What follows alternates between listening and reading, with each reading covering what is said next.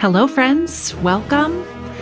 Welcome to the final episode in our series, Momentum, Civil Rights in the 1950s.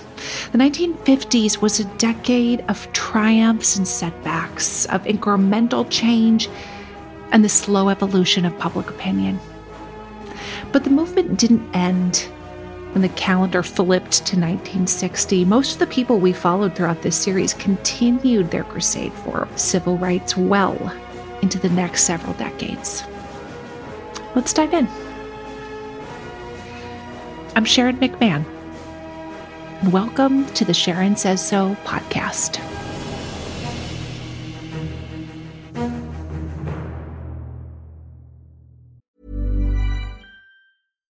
Here's a cool fact.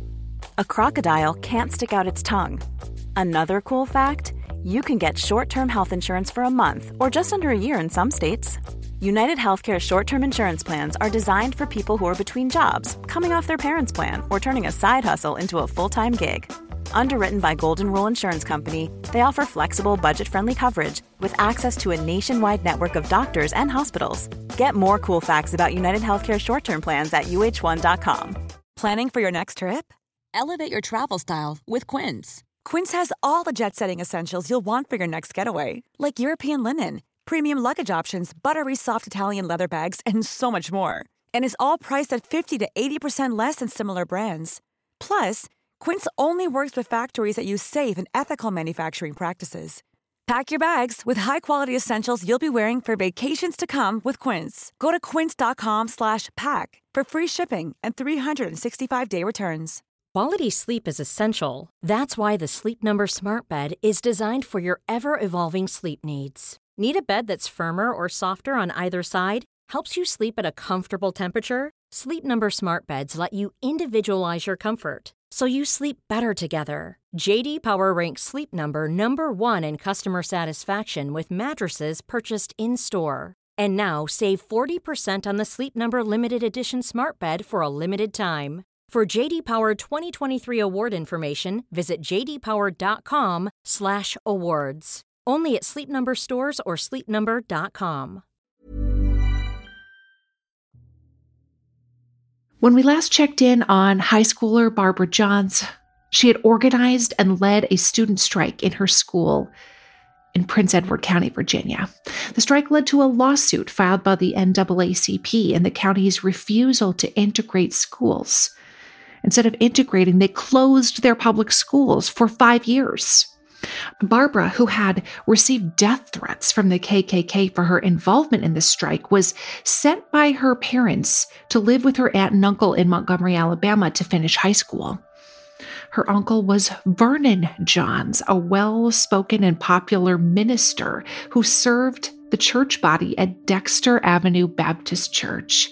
It was young Martin Luther King who took over as pastor there in 1954, and Vernon was one of his early mentors. King described Vernon Johns as a brilliant preacher with a creative mind and a fearless man who never allowed an injustice to come to his attention without speaking out against it. Clearly, gumption was a Johns family trait. Barbara intended to continue her education after high school with the plan to move to Atlanta and enroll in Spelman College, which was one of the nation's premier educational institutions for Black women. But first she returned home to Prince Edward County for the summer, and she met Roland Powell, the son of a Philadelphia minister who was 13 years older than her. They fell in love, and despite her parents' concerns over the age gap, Barbara married Roland on New Year's Day in 1955. She was 19 years old. Roland eventually followed his father into the ministry and pastored a Baptist church in Williamstown, New Jersey. And Barbara and Roland lived nearby in Philadelphia, where they raised 5 children. In 1979, after continuing her education that had been put on hold for a few decades, Barbara earned her bachelor's degree in library science from Drexel University. She worked for 2 decades in the Philadelphia schools as a librarian, serving the students of the city and ensuring their access to reading material. According to her family, Barbara rarely spoke about her teenage civil rights work in Prince Edward County. Nevertheless, the work that she and so many other children and students did to push for school integration has had a lasting impact on education across the country. Federal laws alone weren't enough to change the way individual school systems operated. It was up to people like Barbara Johns and Linda Brown and Daisy Bates and the Little Rock Nine and the thousands of young marchers to take action and refuse to accept noncompliance. They paved the way for a new group of ordinary citizens to become integration activists. The 1960s began with the bravery of Ruby Bridges and Leona Tate and Tessie Prevost, who were young students. When faced with terrifyingly angry crowds, they propelled themselves forward to enroll in school and force the country to accept that integration was imminent.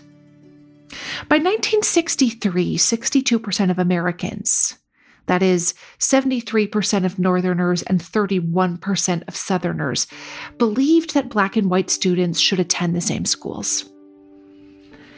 And for the first time, a handful of Black students in the states of Alabama, Mississippi, and Louisiana attended public school with white students.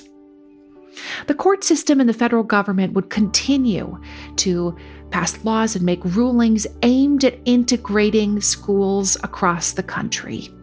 After Brown versus the Board of Education, the Supreme Court began an era of decisions under what we call the Warren Court.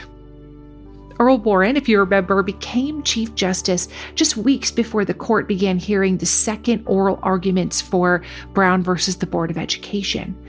He was able to unite the court into giving the unanimous ruling that he felt was so important in that case.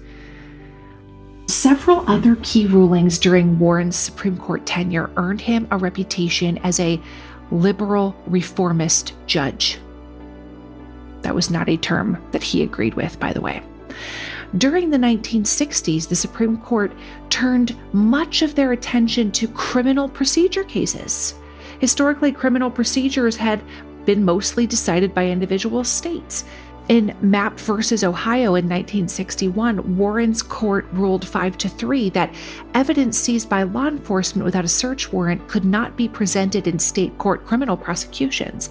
And in 1963, the court gave a unanimous ruling in Gideon v. Wainwright, guaranteeing all criminal defendants the right to free counsel if they need it.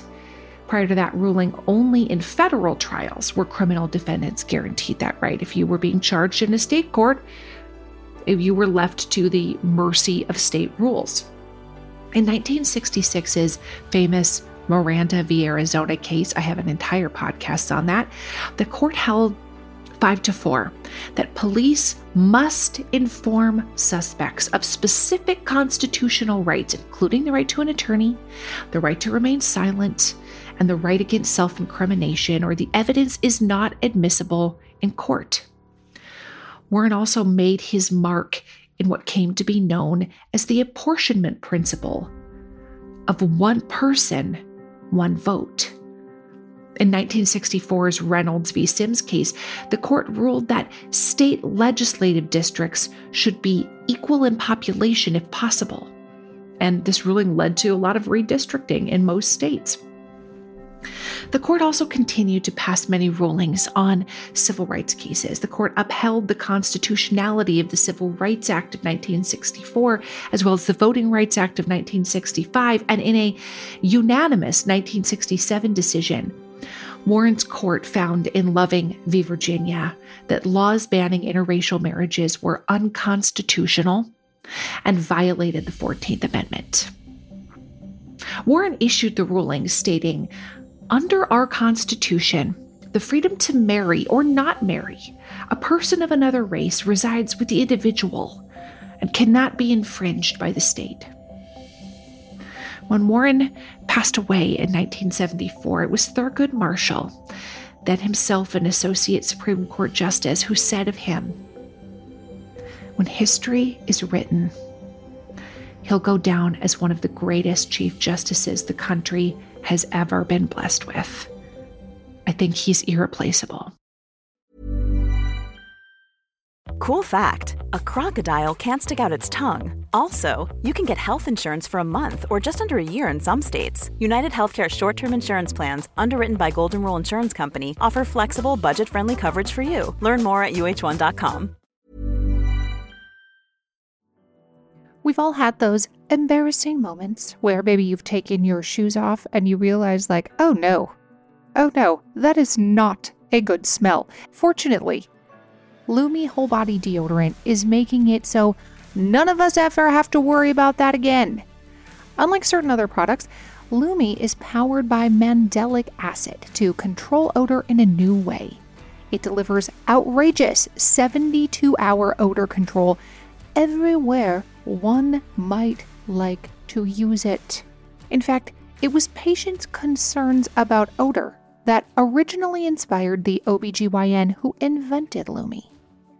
Fast forward 6 years, and her game-changing whole body deodorant now has over 300,000 5-star reviews. And it works without using heavy perfumes that mask odor, which I really appreciate. Lume's starter pack is perfect for new customers. It comes with a solid stick deodorant, cream tube deodorant, which is my favorite, and 2 free products of your choice, like deodorant wipes or a mini body wash. It also has free shipping. And as a special offer for listeners, new customers get 15% off all Lume products with our exclusive code.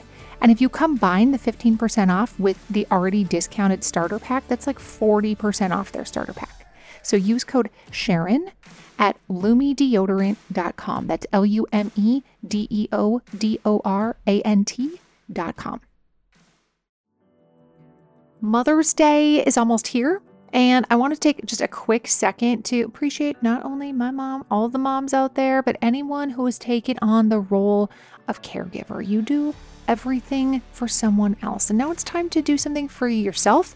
And that includes starting with your skin. And I've been using our sponsor OneSkin's products for a while now. And I have to tell you, I am really enjoying them. They are very easy to incorporate into my skincare routine. I am really liking the eye cream. And the secret is OneSkin's proprietary OS1 peptide. It is the first ingredient proven to switch off the aging cells that cause lines, wrinkles, and thinning skin. And they have several studies to back it up. OneSkin is the world's first skin longevity company. By focusing on the cellular aspects of aging, OneSkin keeps your skin looking and acting younger for longer. Get started today with 15% off using code Sharon at oneskin.co. That's 15% off oneskin.co with code Sharon. And after your purchase, they'll ask where you heard about them. Please support this show and tell them we sent you. Chief Justice Earl Warren retired a few years prior to his passing in 1969, having secured his legacy on the court, a legacy that is still resounding today among constitutional scholars. But that did not leave Earl Warren without some controversy. Much of it surrounded a 1964 investigation that became known as the Warren Commission. It was the Warren Commission that ultimately severed the friendly relationship between Chief Justice Warren and FBI Director J. Edgar Hoover. Remember that when the 1,300 pages of FBI documents were released under the Freedom of Information Act, they showed that Chief Justice Warren and the FBI had a cooperative relationship that went all the way back to his time as a district attorney in California and continued while he was a governor of California.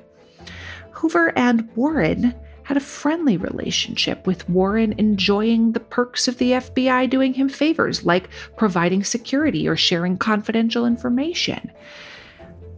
After the assassination of JFK in 1963, new President Lyndon Johnson appointed Warren to chair the assassination investigation, with 7 people assisting him. This became known as the Warren Commission.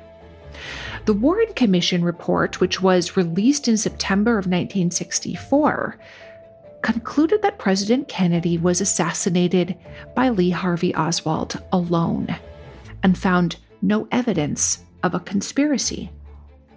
It cited the FBI as taking an unduly restrictive view of its role in preventative intelligence work prior to the assassination.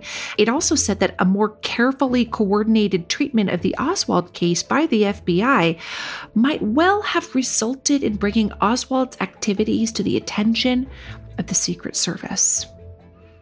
And let me tell you who did not enjoy those comments: J. Edgar Hoover. He called the report's critique of the FBI unfair. And less than 3 months later, Chief Justice Warren was taken off of the FBI's special correspondence list, which was a list of prominent men who were perceived to be friends of the FBI and were looped into some of their intel. The friendship between Hoover and Warren began to crumble about a week after the Warren Commission's first meeting. In a memo that was dated December 14th, 1963, Hoover noted that Warren had been very much annoyed at the information to come out in the FBI report on the assassination. This mistrust and annoyance between the friends grew into contempt.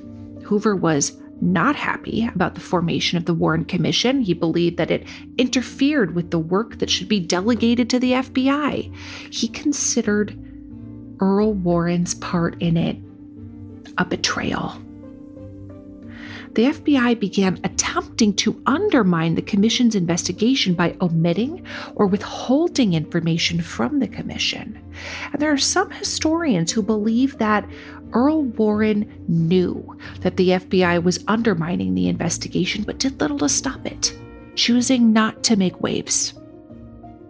In 1979, the findings of the Warren Commission that Oswald worked alone was criticized by the House Select Committee on Assassinations. They said that it failed to investigate adequately the possibility of a conspiracy to assassinate the president.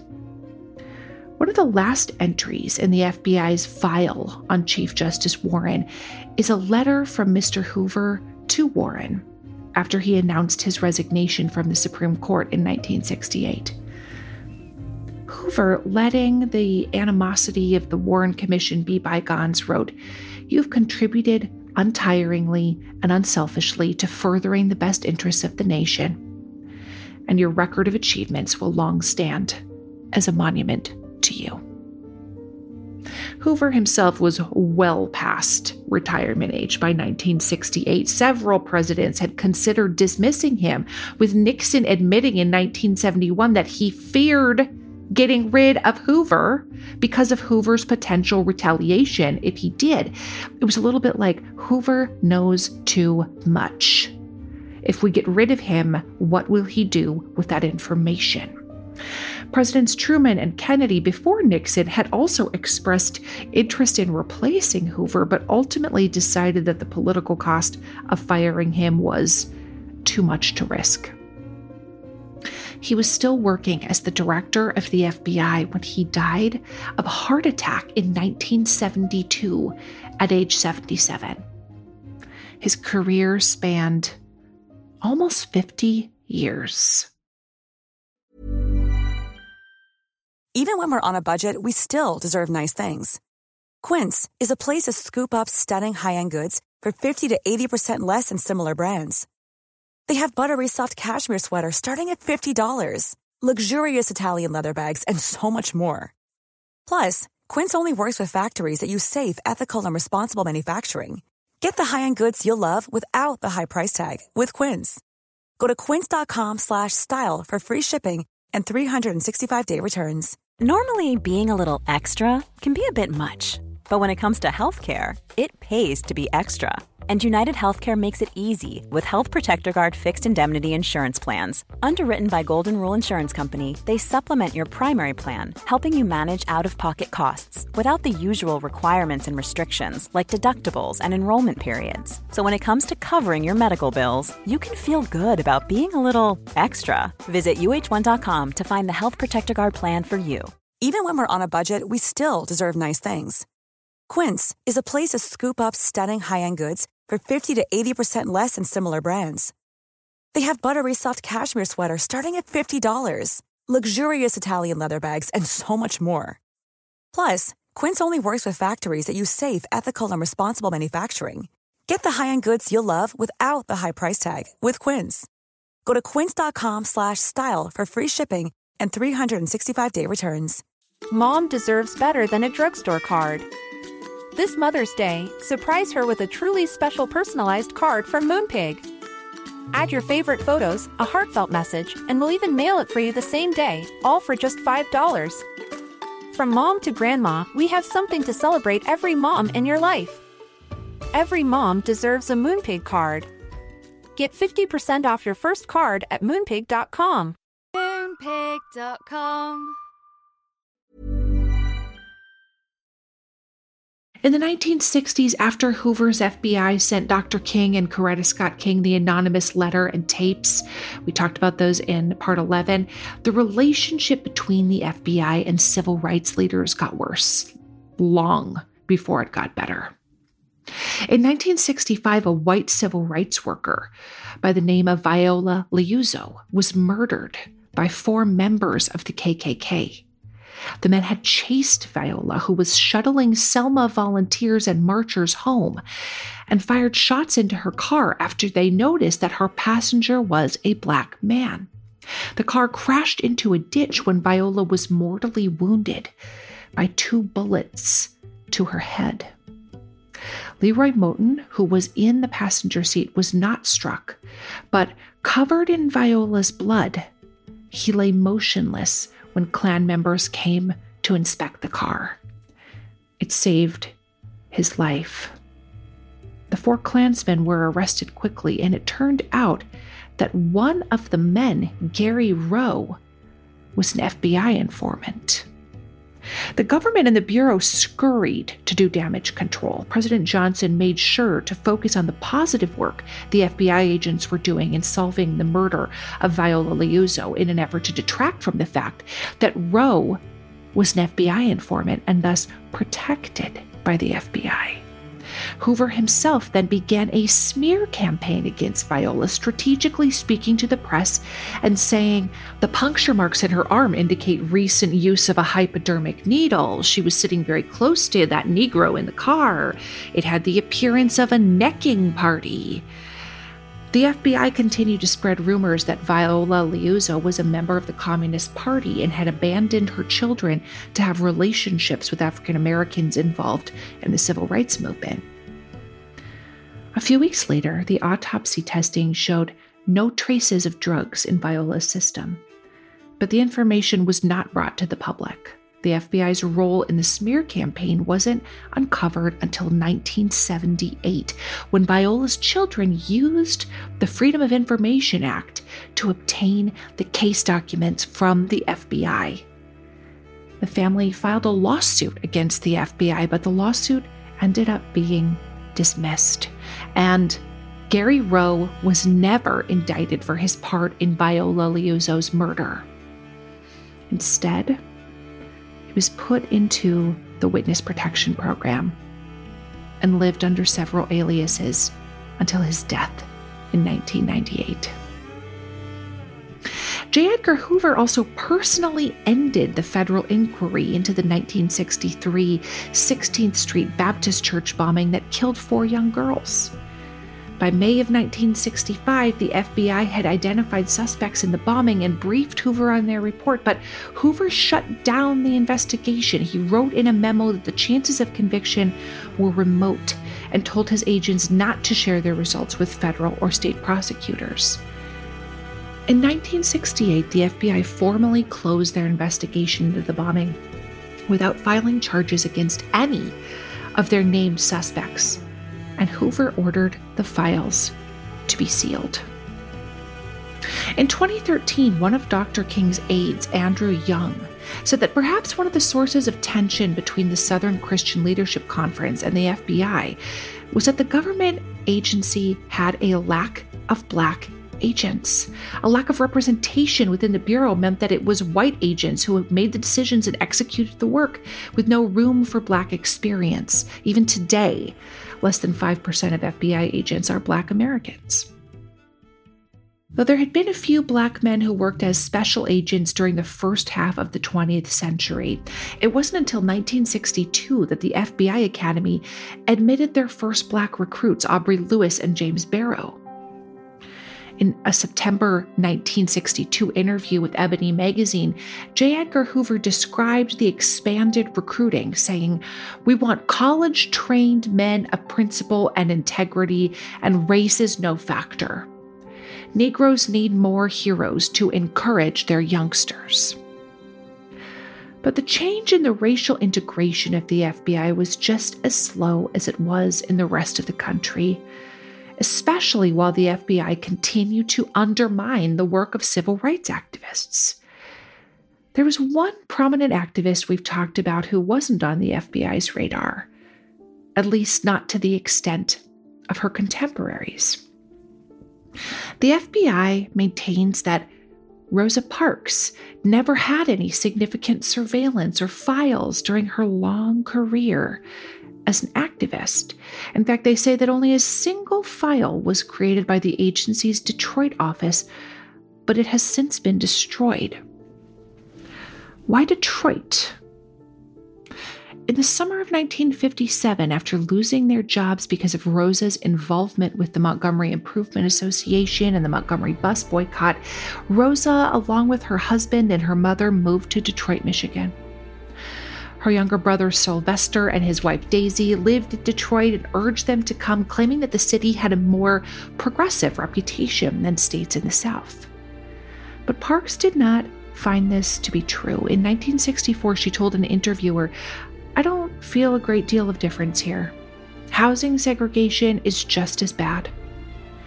Detroit schools were still mostly segregated, and services in Black neighborhoods were worse than they were in white neighborhoods. But Rosa didn't stop at complaints.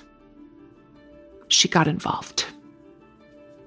Rosa and her family had settled into a Detroit neighborhood called Virginia Park, which had been chipped away at by highway construction for years. By 1962, the policies that paved the way for this construction and quote-unquote urban renewal had destroyed over 10,000 structures in Detroit and displaced over 43,000 people, 70% of whom were African Americans. The sweltering heat of July in 1967, several violent confrontations happened between many African American residents of Detroit and the city's police department. The riot, which lasted 5 days, resulted in the deaths of 43 people, including 33 Black Americans.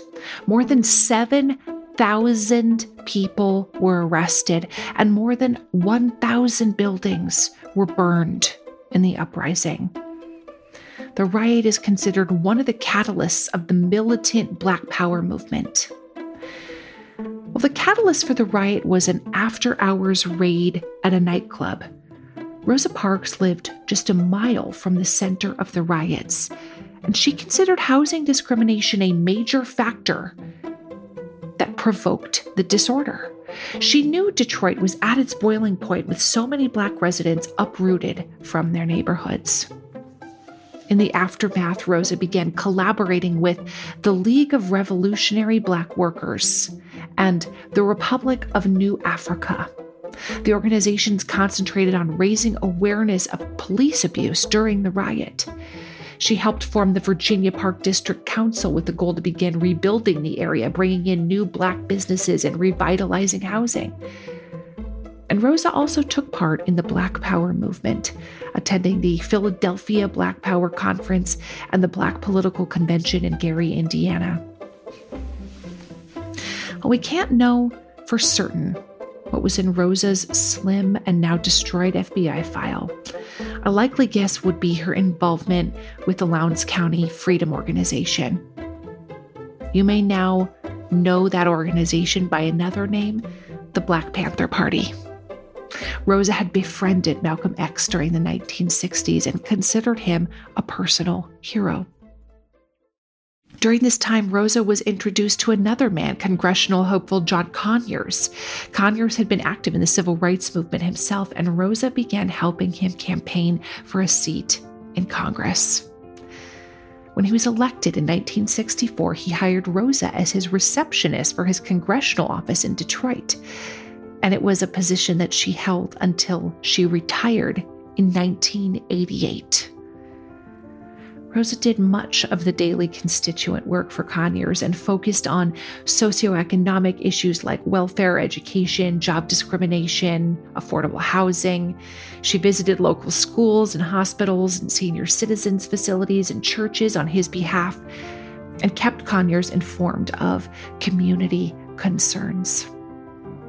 In a telephone interview with CNN in 2005, Representative Conyers, who served for a total of 26 terms from 1964 to 2017, recalled of Rosa Parks, "You treated her with deference because she was so quiet, so serene, just a very special person. There was only one Rosa Parks." Thank you, friends. Thank you for listening and for joining me on this journey through the lives of so many civil rights changemakers. It has been an honor to share these stories with you. I'll see you soon. Thank you so much for listening to the Sharon Says So podcast. I am truly grateful for you. And I'm wondering if you could do me a quick favor. Would you be willing to follow or subscribe to this podcast, or maybe leave me a rating or a review? Or if you're feeling extra generous, would you share this episode on your Instagram stories or with a friend? All of those things help podcasters out so much. This podcast was written and researched by Sharon McMahon and Heather Jackson. It was produced by Heather Jackson, edited and mixed by our audio producer, Jenny Snyder, and hosted by me, Sharon McMahon. I'll see you next time.